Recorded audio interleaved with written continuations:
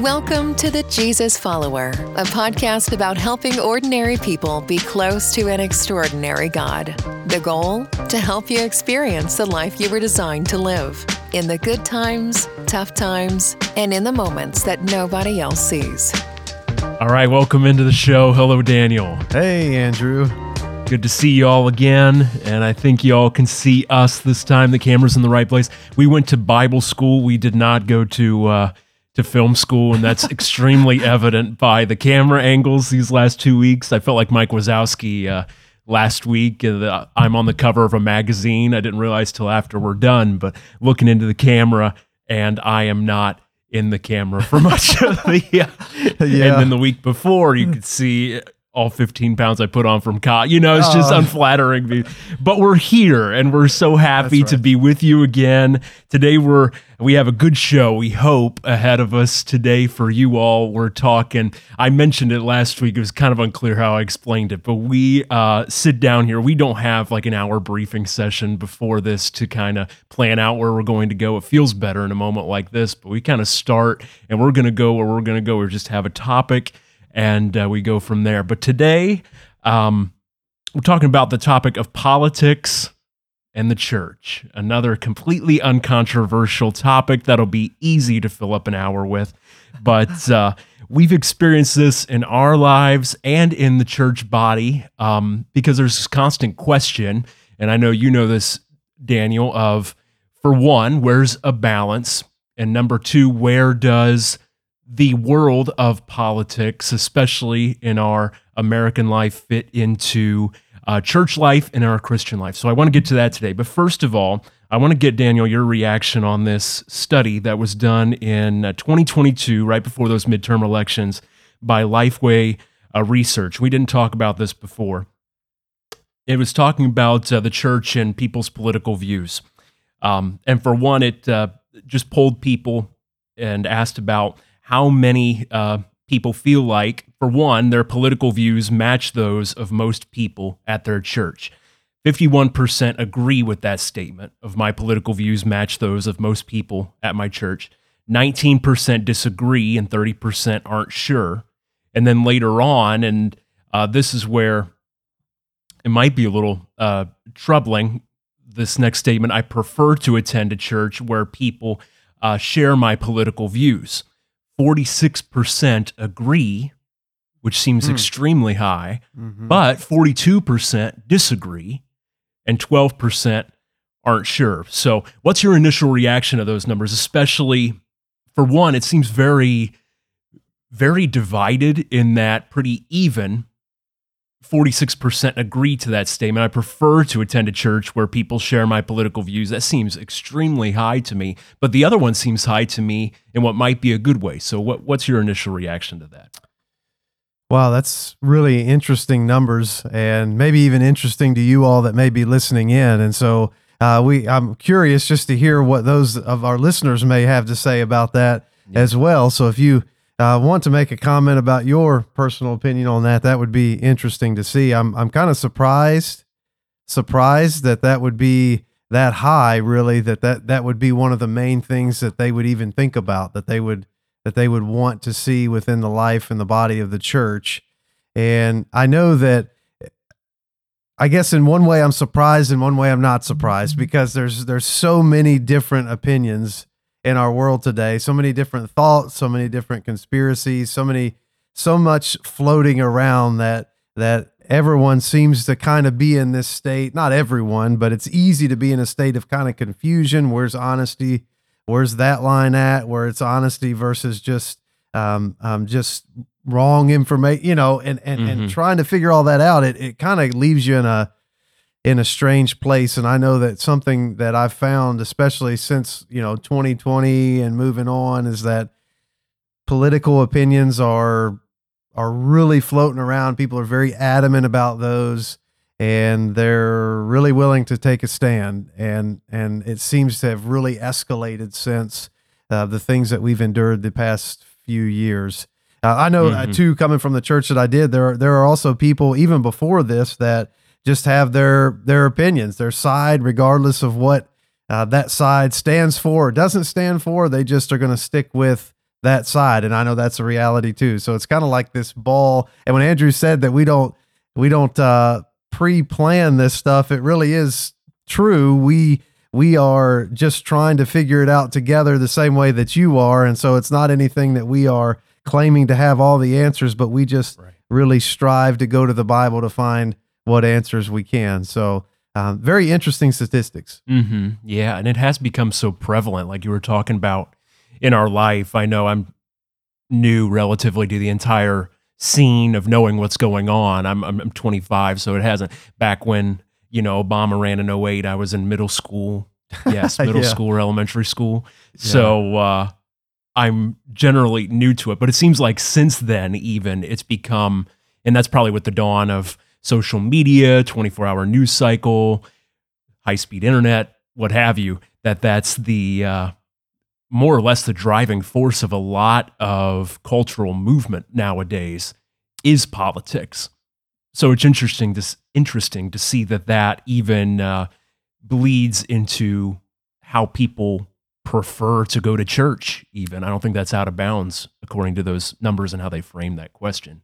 Yeah, and I guess you would kind of think that would be a secondary thing, a secondary issue when it comes to seeking. I mean, primarily you would think that the Spirit's leading, regardless of any other factors, would be the main thrust when it comes to where God wants you to be worshiping at. Mm-hmm. But I mean, I know it's easy sometimes for other things to kind of infiltrate and take precedences that they shouldn't take when it comes to certain decisions that we have in our life like that. So yeah, it's pretty interesting. That was an interesting statistic. Mm-hmm. Now, multiple places we can go from here. So let's start with the overall picture of where we're coming from. First of all, at Rolling Hills Baptist Church, Fairfield, Ohio. I guess we could be transparent about it. I'm a registered Republican. I believe that's probably the case. I don't know if I know that about you, actually, which is interesting. I'm going to keep that I am a registered Republican as well. Yep. Right. And I believe it's very probably safe to say that that's the case for the majority of our parishioners, if you will, the members here at church. At least though, a lot of vocalness is about the pro-Republican Party. So I don't know if it's not like we've taken a poll, but of the conversation, it seems to generally lean Republican. Yeah, I think it probably does. I think there is a mixture, though. I think the difference is sometimes depends on how loud you want to make your opinion, heard. So sure. So I do think that we have a mixture, and I think sometimes if we get too far in the weeds on that, it can become definitely problematic in the church. I definitely know there are people in the church here, Rolling Hills, that have very strong opinions on the issue, and even though we state we're Republicans, I mean that doesn't mean that we necessarily will jump to any animosity when it comes to our stand versus other sides. We're not combative or anything like that. I know when you hear that almost today, you're like, oh no, someone's probably like, oh no, they're one of them. And some are like, oh yeah, that's what I'm talking about. But we say that with the sense of, even though we may be registered that way, the main thing is, where do they stand according to the scripture? Where do the candidates stand according to the scripture? That is the main thing when it comes to anything political, I think.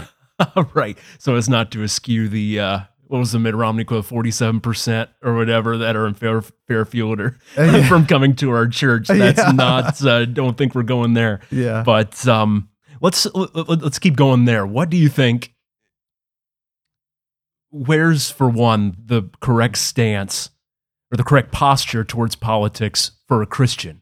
Not necessarily for the church, but for someone, say, who's going to Rolling Hills, a Christian who might be in another church setting, regardless, for a second at least, separate it from the church worship service, congregational experience, whatever that might look like. What should that look like scripturally and in our cultural context for a Christian in 2023 engaging with the political scene?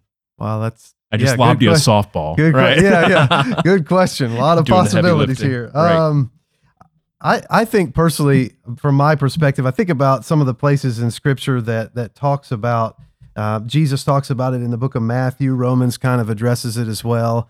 But again, I feel like that the bigger picture is our mission for Christ, and so the kingdom that we're in a bigger way, eternal way that we're a part of is His kingdom, and so that always takes precedence, I believe, over any kind of political thought. Like that comes first. So everything that we see, I think we must see it through the eyes of Jesus, because it is His kingdom. And so with that being said, and it was something that we referenced before, I think that's why it's so important that we are looking at where they stand on biblical principle above all else, and that is the driving factor behind who we vote for, who we stand behind. But again, in the church, it's kind of a tricky thing because we stand with Jesus. I mean, our main mission here is to be ambassadors for Christ. We are called to be lights and salt in the world, to be a witness for Him. And so sometimes what can happen if we're not careful and we get that out of balance is we become more known for our political stands rather than our stand for Jesus. And I think that's when that becomes very dangerous, because the first thing someone should know about us is not the political party that we side with, is not really who we even voted for, is not those kind of topics, those worldly topics. It's more so they should know that we serve Jesus and they should see Christ in us. Right. And if everything's filtered through that lens, I think then it begins to take on a different picture than what we sometimes see it taking on in the world today. Absolutely. Yeah, and Jesus painted that picture Himself. You're referencing Matthew 6, and I went ahead and turned there. He is all about, in His writings, when He spoke as written in the Gospels and in Scripture, if you look through it and look for the terminology, the kingdom of God or the kingdom of heaven, it's everywhere, and it'll stick out like a sore thumb when you're looking for it, because that's all that Jesus was about. And really, He was political in the fact that he made that His path towards framing the gospel and proclaiming Himself as Lord. Throughout Matthew 5 even, you look at the Sermon on the Mount, and we look at the Beatitudes, which are famous. Blessed are the poor in spirit, for theirs is the kingdom of heaven. And then it goes on from there. But even in Matthew 6, you look at verse 33, and it said, but seek first the kingdom of God and His righteousness, and all things will be added to you. So we see a stark difference immediately, because He goes on in 34 and says, therefore, do not be anxious about tomorrow, for tomorrow will be anxious for itself. Sufficient for the day is its own trouble. And immediately there's a huge difference between how politics is played out in American life and how the kingdom of God is promulgated, because so often the easiest way to get a crowd is through fear, especially in American politics today, is create anxiety, keep you scrolling, even in that sense, and the anxiety that can come from that and the mental health piece, but also in terms of attacks and of division. That is an easy and effective way to build up a crowd, to find ways to demonize the enemy or the opposition in a way that rallies up your people to defeat them. Whereas in the kingdom of heaven, that's different. So I think we see that happen very quick. Those worlds can get mixed up very easily, because all of a sudden those two don't mesh, regardless of whether you're a Republican or a Democrat.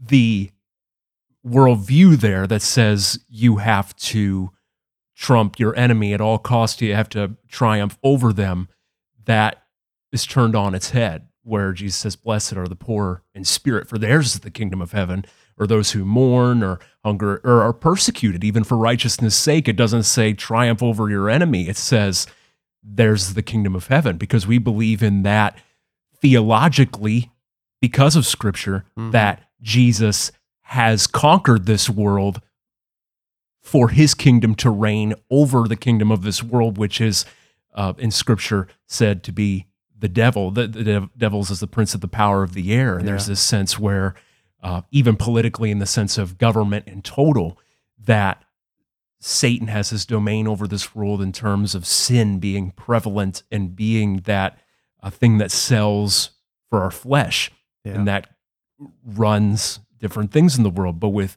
God, if we believe that Jesus has overcome the world, as Scripture says, then it has to be different, our outlook on these kind of things. Yeah, I agree. I think that's a good passage, and just brings to mind the reality that it is his kingdom. We seek him first, and he is the number one place where our allegiance lies. And I think sometimes it can get really confusing. And I was thinking about Matthew 22. They also tried to use that against Jesus, as you probably remember. Tried to get him to basically deny Caesar. They were wanting to trap him and wanting to find fault in him, and they tried to use that to say, oh well, you're just kicking out what Caesar has said that we need to do. And I just wanted to read just a couple to you, but Jesus always nails it. He's always perfect. It says the Pharisee then went the Pharisees in verse 15 of Matthew 22 and took counsel how they might entangle him in his talk. And they sent out unto him their disciples with the Herodians, saying, Master, we know that thou art true and teachest the way of God in truth. Neither carest thou for any man, for thou regardest not the person of men. Tell us therefore, what thinkest thou? Is it lawful to give tribute unto Caesar or not? And I think it comes into play here as well, because again, you're talking about the government. You're talking about the governing body and the authority, which is, when I think politics, that's what I think of, the earthly governing authority. Right. And where do we stand in comparison to them? Because we know all throughout time that sometimes the governing authority are wicked.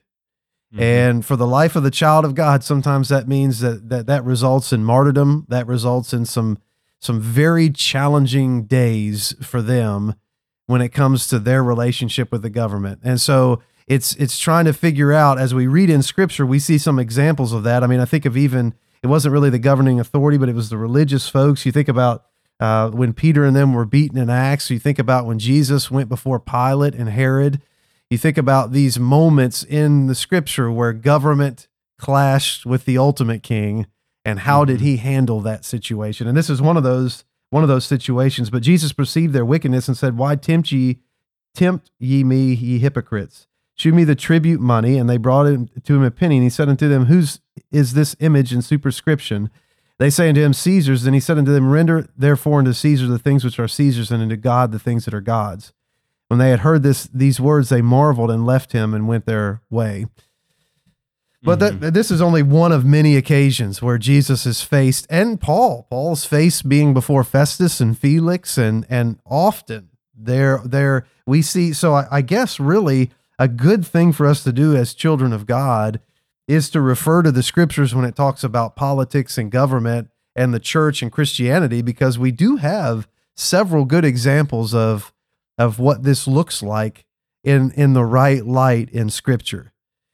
Right. And, Jesus, he didn't go out and necessarily propagate Caesar necessarily, but he just put things in right standing and continued for the kingdom of God. Paul didn't go in before Felix and Festus with the idea that he's going to uplift Rome. He went in there with the idea that he's going to uplift Jesus and try to win them to Jesus through sharing the gospel, through his testimony to them. So it's interesting to think about that, because do you think, what's your take on politics in the church today? Like in what you've heard and what you see, are we Christ-like in our handling of that, or is there still some to be wanted when it comes to that arena or area? In generalities, I think it's safe to say there's something to be wanted. Yeah, I think so. Within that, in various ways. I think there's a few that do it well, but I think with that it becomes, you have to almost commit fully or not in terms of your approach, because there's some who say, and we've seen that say, if you vote Democrat, you're of the devil. If you vote Republican, you're of the different camps. We're probably closer to the camp of, if you vote Democrat, you're the devil. Right, yeah. We're not, don't take much from that, but that's, where it would lead for us. But there are other people who react to that, probably much closer to us, who would say, okay, we're not going to talk politics at all as a church. We're not going to bring those things up for discussion, and they don't really necessarily matter because of the kingdom of God, which I think is coming short as well. Because if the gospel is true and the kingdom of God is true, there is a sense where Jesus reigns here in our hearts now. And we have to give an answer for what we believe, not just in Scripture, which I think leads to a bigger fallacy of our thinking for us who lean that direction, which I do, honestly, in the way I would naturally approach it, because it is very confrontational in terms of how it's approached in 2023 in America. But with that, if we are, I forgot where I was going for a second, if we are in Christ, then we will have an answer for those things that won't be combative, but that it will change the subject or change the scope of our talk entirely. I think of one person who does this well is Tim Keller. He was a Presbyterian pastor at Redeemer Presbyterian in New York. Also, Capitol Hill Baptist. I'm blanking on his name. 9 Marks. The pastor there, very prominent guy. I would help you if I could. Thank you. Yeah. And I'll remember immediately after. The good intentions are extended. Right. Well, thank you. Yeah. Yes. But we can feel like we can engage those topics, those issues from a perspective where Christ comes first, and we can still engage. I think there is a sense, back to where I was trying to get earlier, that either feel like it's all or nothing, in the sense that if you engage in the conversation, then you immediately have to fall in streamline of Republican or the stream of Democratic thinking. Yeah. Where we're seeing in Scripture, and as you're talking, that doesn't have to be the case. We can talk about these things and be in the kingdom of God as well. So I think that might be where we have the most to gain, because we're stuck being reactionary, to answer your question of how the church can do this better, is that we either cave to what the expectations might be from a certain subset of the congregation or from the community at large, especially in terms of how we would post on social media, the optics of everything. That seems scary, and we might not feel like we have the authority to talk about such things with fear of it aging badly. Just even historically, I think Martin Luther King, the whole race things of the 60s and 70s, the church was not vocal in terms of that at all, much to our detriment. But in even that time, that was considered to be something for the naysayers to say we shouldn't talk about it, that the Scripture was a Scripture, and that the world was the world, and that we shouldn't really mesh the two things, that politics shouldn't have a spot in the church.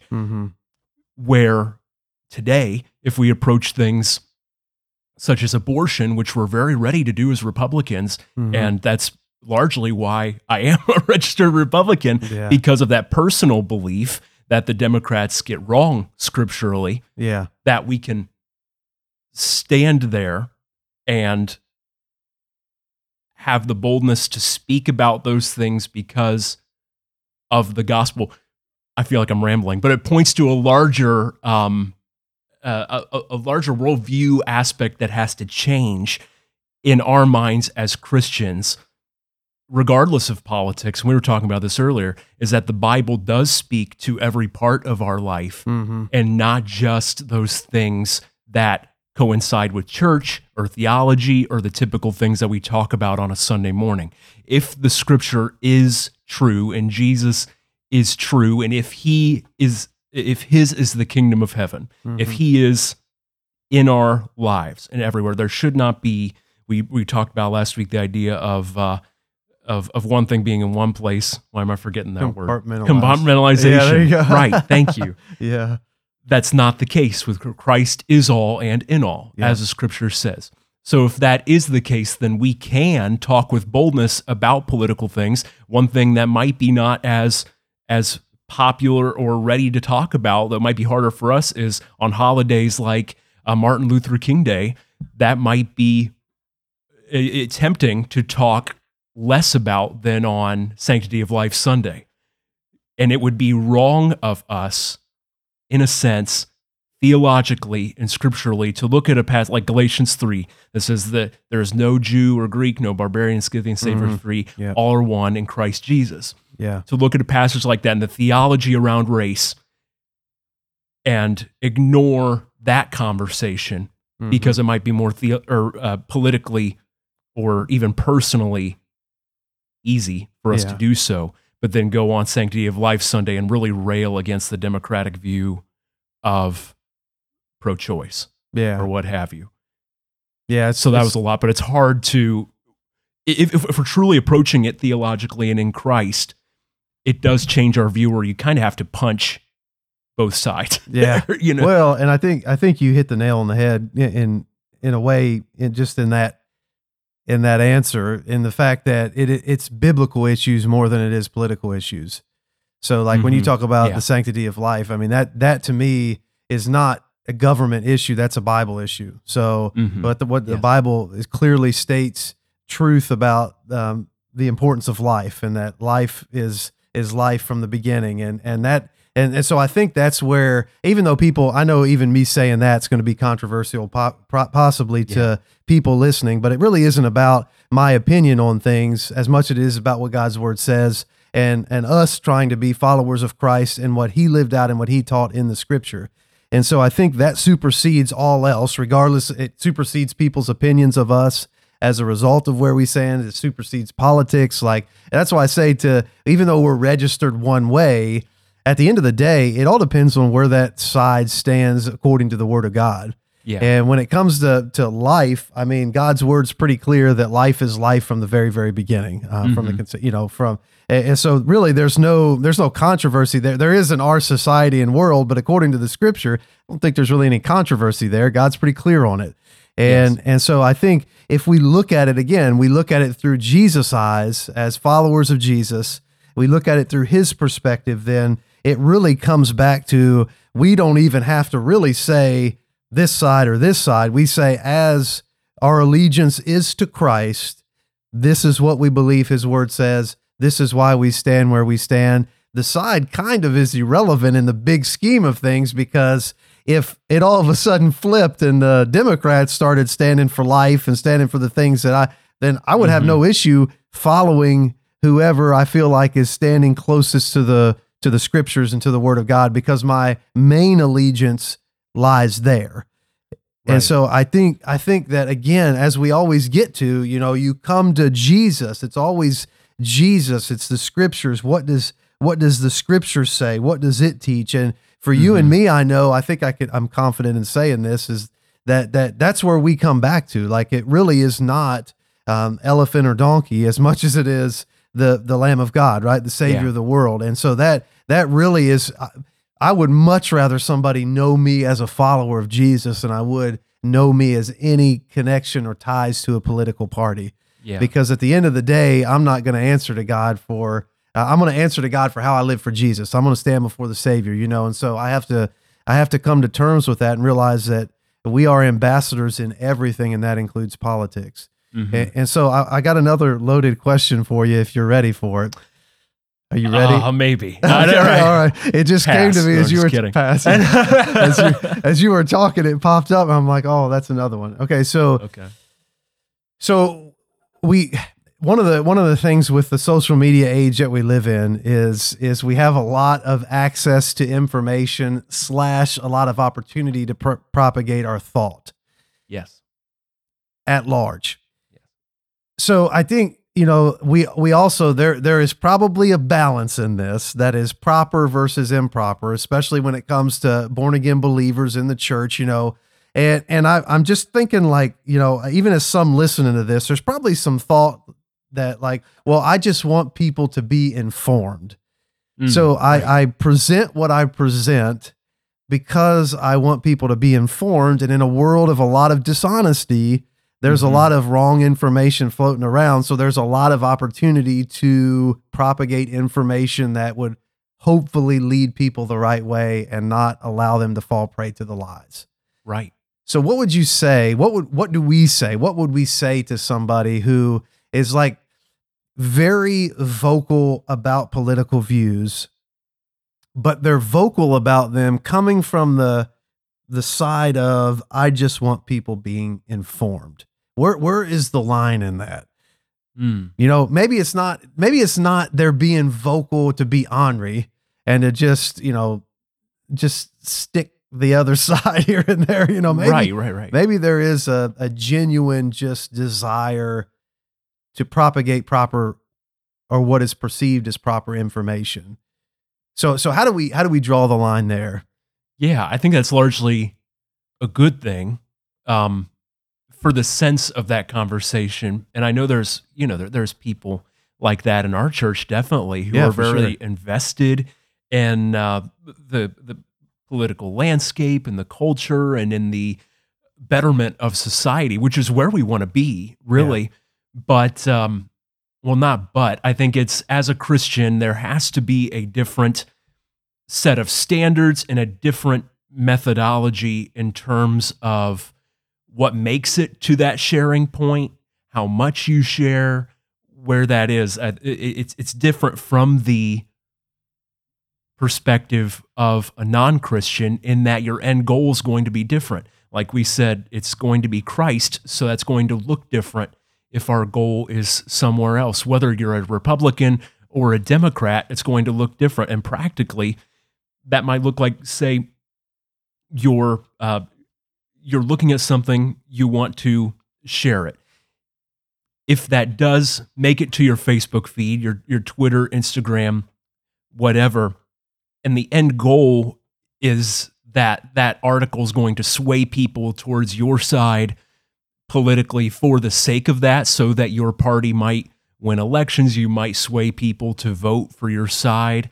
If that's the end goal, then that's not a Christian way to look at things, because really all that's doing is promulgating the kingdom of this world, however noble the thing may be. If it's abortion and you're sharing things with the end goal of drawing people to your side, then that's not a Christian thing. We could see that in Scripture, that people will say that they'll say, Lord, Lord, I did all these things in your name. Yeah. And the Lord Jesus will say, I never knew you. So very practically, in that sense, you could look at something like abortion, be active in abortion, to abolish it and to eliminate it all your life, and say it's in Jesus' name because that's the line of the Republican Party. Mm-hmm. And if that's the case, you're not inheriting the kingdom of heaven, because Christ is not the center of that effort. So then on the other side, if you have, I'll just go the other side just because that's prominent nowadays, the race conversation, especially as a Republican. But if you share something to say that there should be racial reconciliation in whatever form that you find pleasing, intellectually, and there could be many different colors or shades of that. Mm-hmm.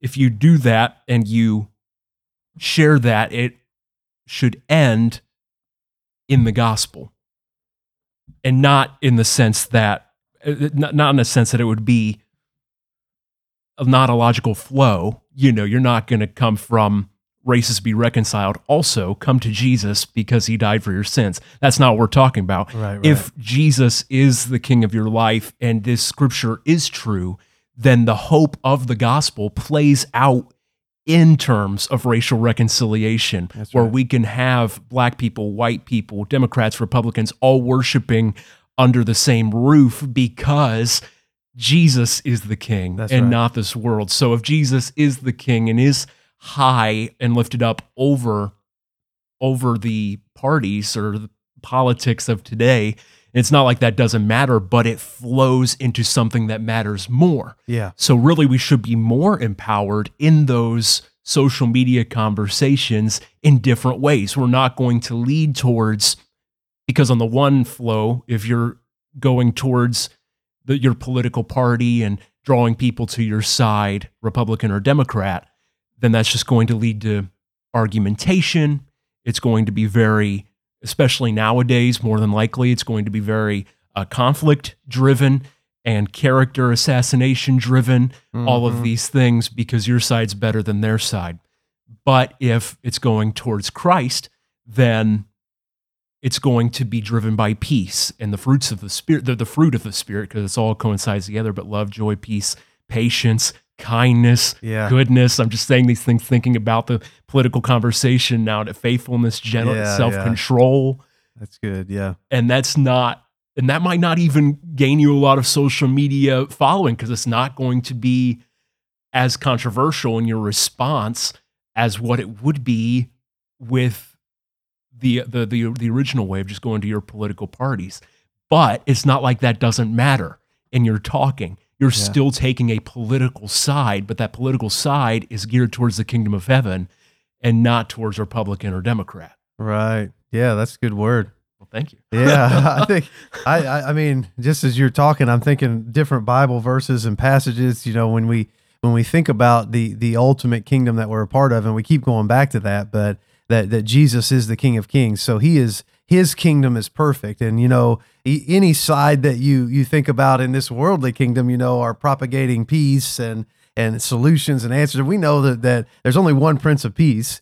According to the scripture, there's only one source of true peace, and that is the King of Kings. That is Jesus. So, like a lot of the things that the political parties, worldly political parties, will propagate are not necessarily a guaranteed fact. They are maybe a good intention or a hope in long term at best. But what Jesus says is absolute truth and is eternal. So that He trumps all else. Is trumped at the feet of Jesus, because He's the only true. And I think that, like you said, worshiping together, I mean, when your vision is on Jesus, it doesn't matter as much. You're thinking about, as an end result, how can we reconcile people to God through Jesus Christ, through this great rescuer that we know at the end of it all. So even though we may talk politics some, like, it's always with this idea that we want to get to Jesus, because He is our kingdom. He is our King of Kings, Lord of Lords, and He is the main thing. And I think about, like, I was thinking about Philippians 1. Philippians 1 contains my favorite verse in all the Bible, for to me to live as Christ and to die as gain, in 21. But one of the things that Paul also realizes because of his imprisonment was that people were bold because he was in prison. Some hoping to add sorrow effectively to him while he's in prison. Some because for the right reasons, but he says it doesn't really matter to me as long as Jesus is the main thing. That's the most important thing. And I kind of like that perspective, because I think it kind of translates into this whole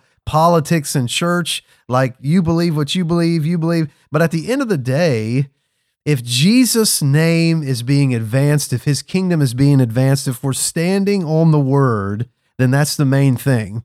Regardless of what we call ourselves necessarily outside of that, I think we always have to come back to that. And so many of the things that we've been talking about, that's what happens. We come back to Jesus because He is the main thing. He's the main one of all of Scripture. It all is looking to Jesus, right? Like God's rescue plan for mankind, because we desperately needed it. And so that I also thought about, you know, when it comes to social media, I was thinking about 1 Corinthians, or I actually didn't know where, so I was kind of looking it up, but talking about in verse number 9, talking about different issues. Paul's talking about to the church at Corinth, but take heed lest by any means this liberty of yours become a stumbling block to them that are weak.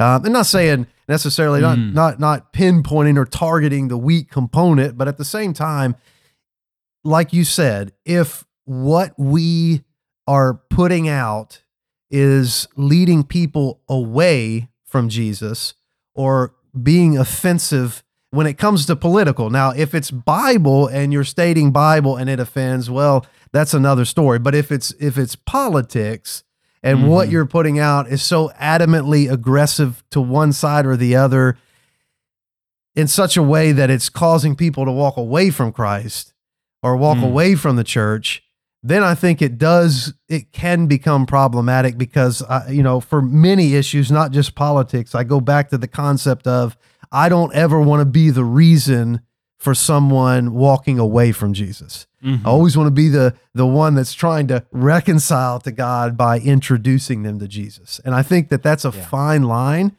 because I know that, like, if we, aside from politics, if we start talking about abortion according to the scripture on social media, that's going to offend. Yeah. However, I think that the Bible makes a clear stance on those kind of issues, and that you can put that out for important information for people to see and to know what the absolute truth of the Word of God says. And if people are offended, you don't do it necessarily to do that. You do it in love so that people know the truth. And I think those are two very different things. Yes, definitely. And really, it seems like a firestorm will be coming on those kind of issues for this next generation coming up, which is very important. We'll get to those topics in a second, but really, I like what you were saying. There's a sense in politics, we have to ultimately deny either party as a church, in that, especially since even 2008 with Obama getting elected. Before that, it's always been there, this sense of utopianism on earth, finding this dynamo political candidate or anyone that's going to bring about heaven on earth, more or less, but make things the best that they could be. We see it making America great again, hope and change with Obama, all of this with the promise that America is going to be the best it could be if they're in power.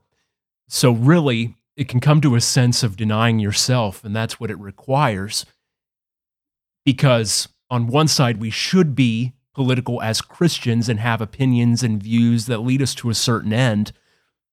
But yet, if following Scripture, like you were saying, means denying a political party, today that's suicide in terms of popularity, and it's just unheard of. Why would you? Because if you give an inch, they'll take however many miles. There has to be this line drawn in the sand because it is so deadlocked, and that's, it's all the more presidents used as a line in fear-based campaigning, that you have to vote for so-and-so because without it, then the whole world's just going to end, and it's all going to, go away. And that's troublesome. We have to deny that in Christ because his kingdom's greater. But that's going to lead to sacrifice for ourselves, especially, I think, of an area that's coming up that's become far less controversial in gay marriage. Is that it's very broadly accepted nowadays, even among Republicans, in the sense that they're okay with it being a thing. And again, we have to be careful, because on one side, there's this sense of, on those things, that we want to pad it and say all these sorts of qualifiers before getting at the truth of God's word. But if we're not careful on the other side, it always has to end in Christ. So we are against gay marriage because the Bible says God designed marriage to be between a man and a woman. And as he is the perfect designer, he receives the most glory by marriage between a man and a woman. His design being followed, So it hurts us then if we look at God's view on sexuality as Republicans in this setting. Look at a person like Donald Trump, who is very sexually promiscuous in his past, maybe in present, and unrepentantly so. Locker room talk, all of that. There's no, it's just political maneuvering and no, I'm sorry at any point. So we're really shooting ourselves in the foot in terms of our gospel witness if we campaign heavily for Donald Trump and say he's the answer for America, he will even things like bring prayer back in schools and invoke God's name into this conversation, and then at the same time demonize Democrats for being pro-gay marriage. Yeah. No, so it's going to hurt us that's a good if we're word. really consistent on that. Yeah. No, you're right. You're right. And that's a very controversial topic. And you know, and even as we're talking about it here, you know, but again, you know, it's a Bible issue. And when you were talking, I just kept thinking, you know, Romans 3:23, because it doesn't really matter what side they're on. We're all sinners and fall short of the glory of God. Yeah. And so it doesn't matter, you know, the Bible does speak very plainly about issues like marriage and the sanctity of marriage, you know, the man and a woman and homosexuality being wrong. But we don't go about we don't need to only look at that. Like you're saying, like that we're all wrong. I mean, and that's why our kingdom is in Christ, because he's the only right, and everything that he did was right, whereas everybody else is flawed. And it doesn't matter what side you're on. Like you said, you can't pinpoint one side and then give the other side a pass, because both sides are sinful, right? So there's things on both sides that you could look at and say, well, this could be better. There's never a perfect candidate that's going to come out other than, and he's not a candidate, but other than the Savior Jesus. And so, in his kingdom, right? Yeah, and I think so often, whether it's politics or in church, we get that so wrong. We're so like, we jump on things like homosexuality, and we just want to beat on those things. And yes, they're wrong according to the Word of God, the absolute truth of the Word of God. But still, if we're following, again, coming back to Jesus, if we're following his example on it, we are loving while telling the truth, because we genuinely care about that person and their soul and their relationship with God. And I think the two politics as well, the two perspectives are different. It's not you aggressively attack the other side. It's always in light of, I love you and I believe what you're teaching is not in line with the Word of God. So I'm not going to side with you, but I'm going to try to tell you the truth, because I do love you and I don't want you to continue to walk down the wrong path.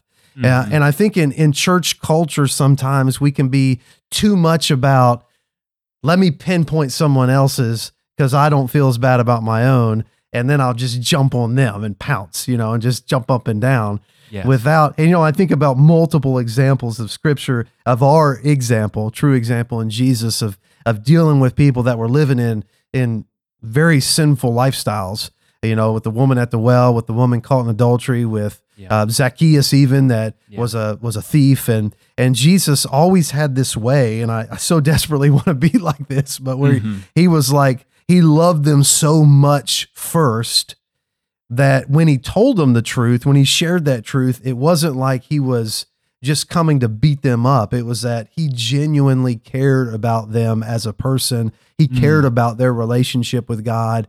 And as a result, when they left that, it wasn't, well, they may have been convicted, but it wasn't, I'm going to throw a wall, or I'm going to run away, or I don't want to hear anything else you have to say. It was, this guy is amazing. Like, this God-man is amazing. And I need to go and share that with other people. And I think as a church, if that's our bigger picture, if Christ is our bigger stand, even in politics, whether it's sinful issues, which are very clear in Scripture, that's the goal. Like leave that conversation and that person feels loved, even though you've told them the truth that isn't easy for them to hear. They still know that love was behind that. And in the end of it all, their view of Christ is not damaged because of the conversation that you had with them. They still can see Christ as loving, even if they may not agree in the moment, even if they're troubled by it. You still have been a good ambassador for Christ in what you have told them or talked to them or conversed with them about. And I think even in politics, we can do that. I think that we can love someone enough, even if they believe differently, that we stand on the truth and they know that, but we're not controversial about it. Right. We just want, we are scriptural about it. So we come back and say, well, this is what the Word says here, and this is why I stand here. And I think, you know, thus says the Word of God, instead of thus says Daniel Keaton, thus says Andrew Stanley, because it really, at the end of the day, my opinion doesn't mean very much.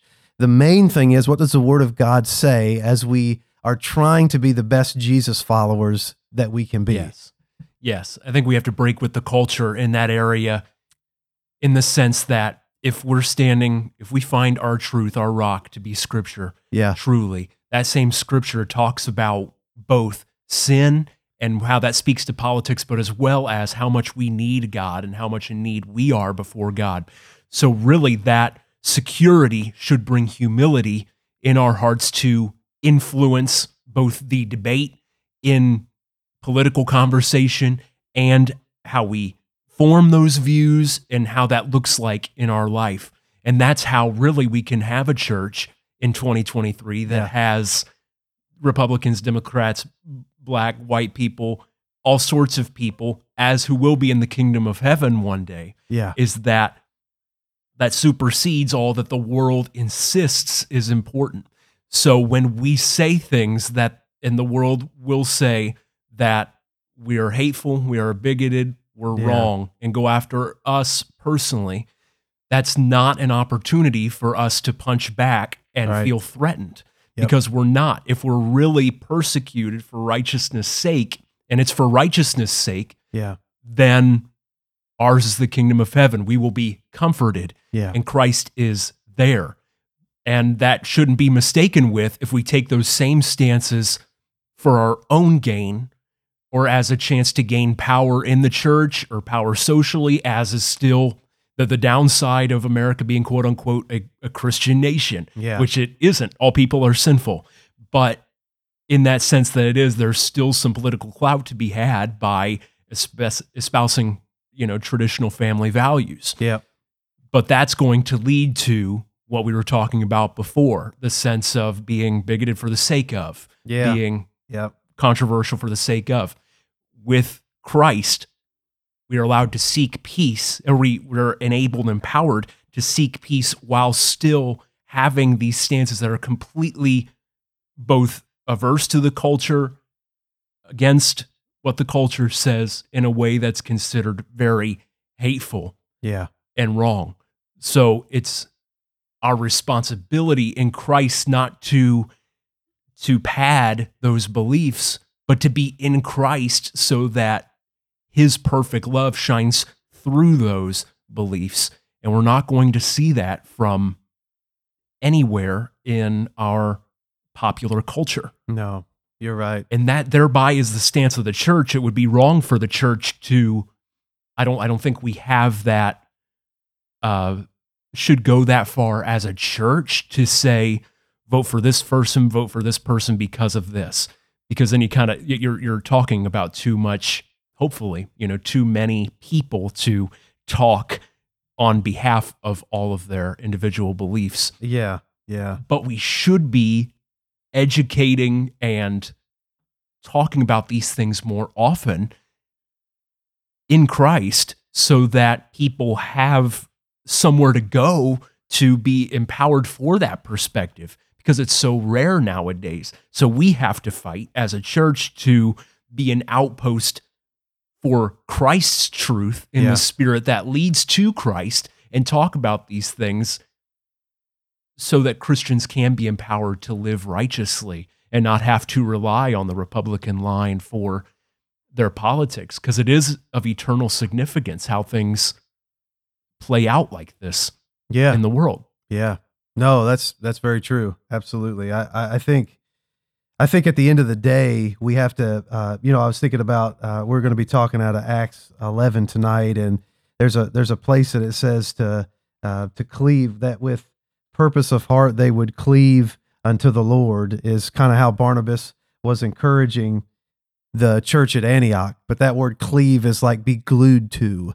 And I think about that with our relationship of Christ, and we're talking about politics, that initially we are glued to Christ, and then everything else comes out of that manifest, and I think at the end of the day, it's answering the question, when people see us, what are they seeing? When they hear us, what are they hearing? Is our primary form of communication talking about, is political issues leading the way, or is Christ leading the way? And as a result of that, everything that we say will address those issues, but in the context of the Scripture and our following of Jesus, rather than the political scene of the day being the lead on those very important topics. And I think that is the difference. I do think that we need to inform, but I think that in the context of Scripture, that in a big way, folks will be informed on the issues of the day. Yeah. Like if we are teaching the Scripture, and sometimes, and in our, in 2023 in our world today, I mean, it's not an easy thing, like talking about, transgender and homosexuality and some of these things, race, and some of these things that are floating around in our world today are very controversial. But in the same sense, there is passages in the Bible, there is biblical context that gives us a place to stand on all of these issues. Yeah. So I think for us, it's like as followers, the Jesus followers, that's our podcast, as we strive to do that, to be those the best that we can followers of Christ, we've got to make those stands, because the Bible makes those stands. And so even when it comes to the fact of it being controversial, I mean, I still think that we have to do diligence as leadership in the church, as believers in the church, to make sure that the stands that we are making are in accordance with the Word of God. And so I think it all continues to come back there. It all continues to look at Christ. It all brings about this mentality of whether, in the social media age that we live in, it's easy to get information out there. But the bigger question, like you said a while back, what is our end goal with that information? Is our end goal biblically mission oriented, or is that end goal just our political agenda at the forefront? And I think those are two vastly different things, because if you're informing with the intent to stick it to the other side, that's not really a biblical approach to that. Yeah. If you're informing for the reason of a desire for people to be in line with Scripture, thus in line with Christ in their life, to meet Christ, to be reconciled with God, then I think it takes on a whole different perspective. And I think it's very, very important that we get that, especially in the world today, that we make sure that even if you're listening to this and you can say, well, I really don't know what side I am of this argument, then it's worthy, I think, of taking a step back, praying and saying, Lord, where is my heart? Where is my intention? And seeking repentance, seeking that right relationship, that right perspective on it all, so that our efforts are not causing people to go the wrong direction, because at the end of it all, we want people to be saved in the gospel of Jesus Christ. We want people to come to Jesus, our Savior. So, and that really, it should promote a holistic view of God that is missing from this marginal Christianity.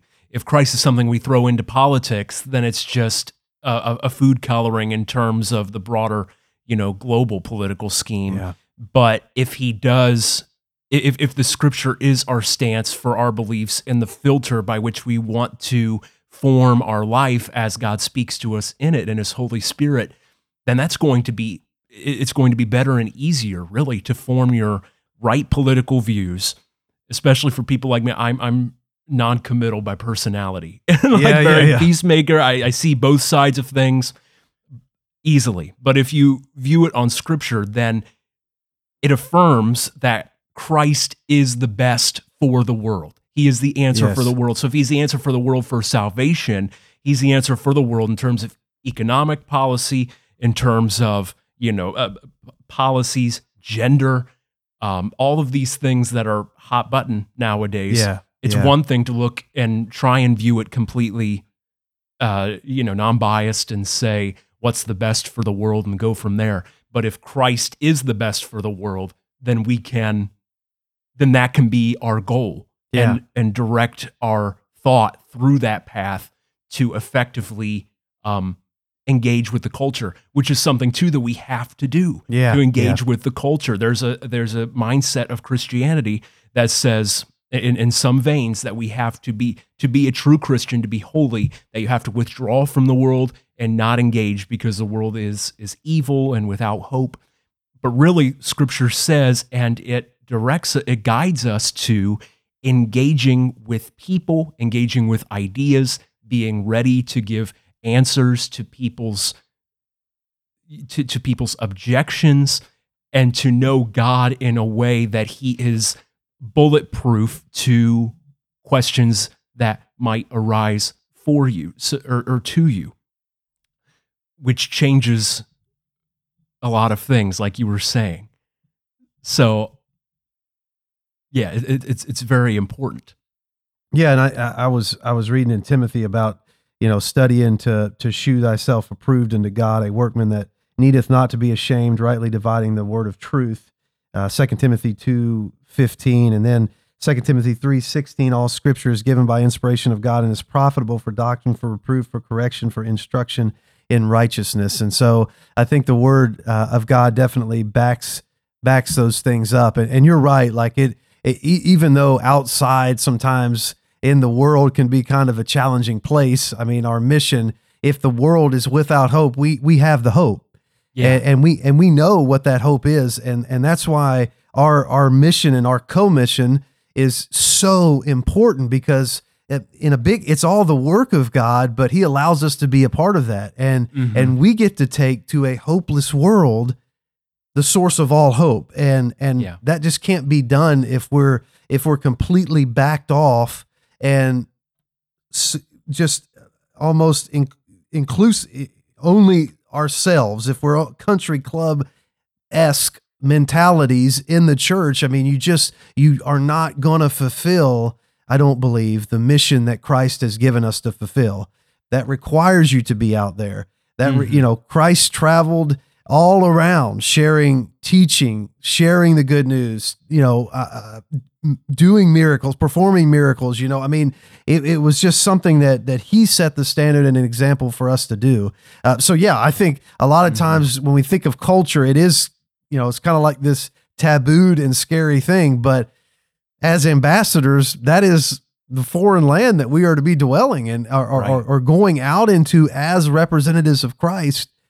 Yeah. And sharing with them the hope, sharing with them the source of peace. What we're finding is frustration in political systems a lot of times, in the government of the day. Well, of course, because it's worldly in a lot of ways. And so you're never going to find satisfaction there. You only find satisfaction in Jesus. And that's who we take out to them. And that's why he is the King of Kings and Lord of Lords. And he is the primary for us as Christians. Right. So let me ask you this kind of I don't know where we're at on time, but we're not really super concerned about for another hour, right? Yeah. So how important would you say, how well do we as a church, would you say, pray? You can't know this definitively, but how important / how well do we as a church pray for those opposing opinions when it comes to political parties? Sometimes it seems like there's just animosity and there's no effort to approach the throne of God on behalf of the problematic areas that you see. So we take it on our own and we're like, hey, we're going to be confrontational. We're going to present this animosity toward the other side. We're going to target and attack. And it's like, well, wait, aren't we called to do something different, to be kind of different as followers of Christ? Right. Absolutely. I think if we do that, as we do, it's easy to. It's how everything is framed. Yeah. Our side or their side. So if you do pray for people with that mindset, and you do try and do right without that worldview change of not getting that it's about Christ, and still, acting, living, believing as if Republican Democrat Party is king, practically speaking. Yeah. Then the people that you're praying for are going to become a caricature, because really that's what's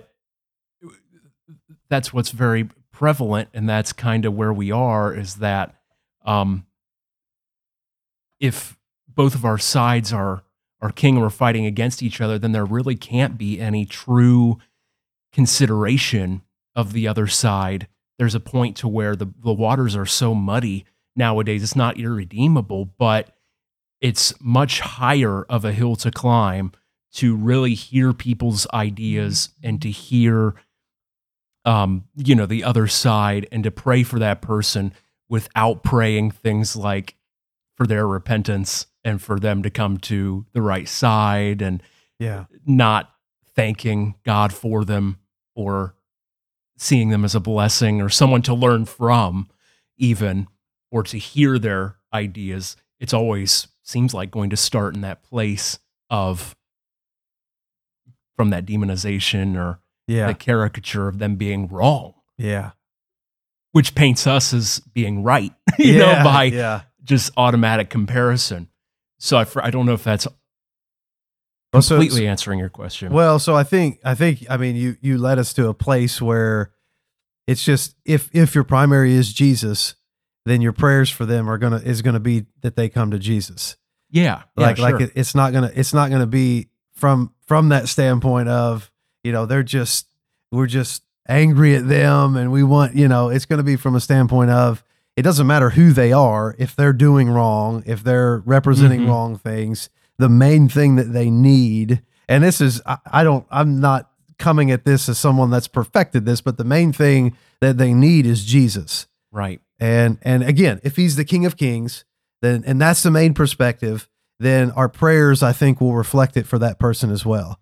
And we shouldn't think it's a higher hill to climb for them to be saved if they're on the opposite side of the aisle not. than if there's somebody on our side of the aisle. Absolutely not. And it's not just president, it's anybody. Yeah. It's anybody on that side, anybody on the Republican side. I'm certain there's probably Republicans that need Jesus too, and that we need to be faithful to pray for. And so you have this whole perspective. But again, when the King of Kings is Jesus, and you in his kingdom you're seeking first and his righteousness, then everything about what you do is going to reflect that, like you said earlier, even to your very prayer life. You're not coming about it like, strike them, Lord, with some kind, like with this, like we just want them to hurt and feel pain. And I just disagree. You're coming about it with this love perspective that says, I don't want them to continue to be wrong in your eyes. I want them to meet you, Lord Jesus. Please help them to see you. Please put somebody in their life that will lead them to you, because on that platform, you get a pretty good picture of where sometimes people stand if you're looking at their fruit and what they really need in their life, And really that answer for all of us is Jesus. Right. And you're talking wrong, but absolutely we want to pray wrong. They're wrong in the sense of being sinful before God, not in primarily their political stances, which I think is where we automatically go for people like presidents. I know it was before my time here, but pretty cool actually. They wrote a letter, our prayer team wrote a letter to Trump, and he sent, or his office or whatever, sent a letter back, which is really neat. I was on the wall, or on the bulletin board there, the prayer bulletin board, for a while.